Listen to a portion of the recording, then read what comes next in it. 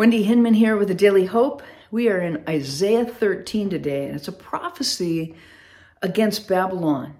And that means that it's judgment coming from God on Babylon for what they have done.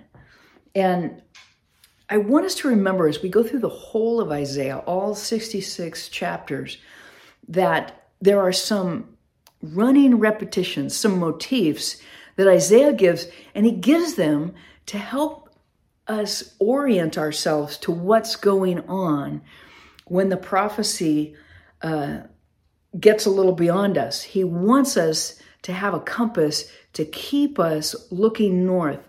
And one of these things is that the foundation of God's throne is righteousness and justice. Whatever's going on in the book of Isaiah, we can be sure that its design is righteousness and justice, because that's the heart of God. And this idea of righteousness is not just the righteousness that we have because we believe in the cross of Christ and what he's done for us and the efficacy of his blood, so that God says that we are righteous, not for what we have done, but for what he has done. But there's also this sense of righteousness. Back in the 70s, there was surf lingo that when you got a really good wave, you'd go, "That's righteous." And it's that sense of righteousness, the way things ought to be. Spiritual stoke, that it's what God is doing and it's good.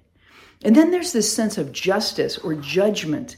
We also see throughout the Old Testament that Israel would call for judgment, except when it was against them. When it was against them, they didn't understand because they had turned from God and were in their sin.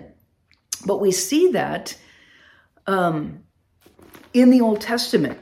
I dare you, go through the Old Testament and find a place where God is judging a person or people where they haven't called it down on themselves, where they haven't chosen their own hell. You know, in Dante's Inferno, every level of heaven, when you see a sin and the judgment that comes on it, the consequence matches the sin. Like the proud are really humbled. And so we see that going on here. Isaiah gives these little whys throughout his prophecies.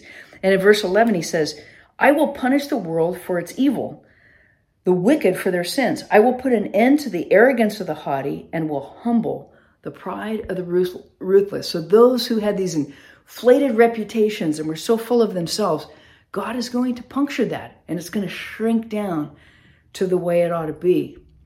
And then we see a couple of other phrases throughout the book of Isaiah. Yesterday we saw twice, it says, "in that day." And when we see that, in that day, it should come as a relief. It should come as a longing to us. Yes, come Lord Jesus, because when it says, "in that day," God has gotten righteousness and justice, and he's gotten restoration and redemption and recreation, not only of us, but of his people and of heaven and earth. So in that day is a great day.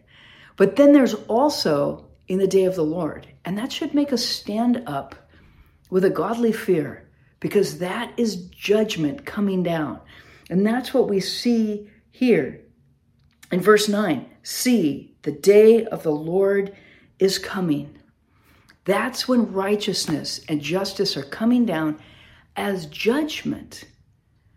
And so we should pray like the Israelites, like the widow.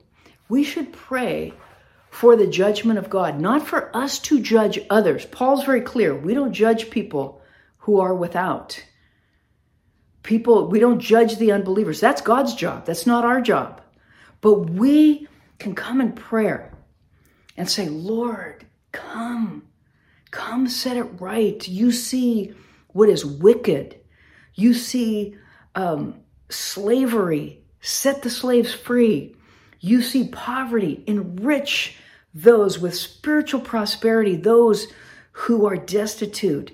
So when we're asking for God's judgment, we're doing it in humility, and we are longing for God to set things right.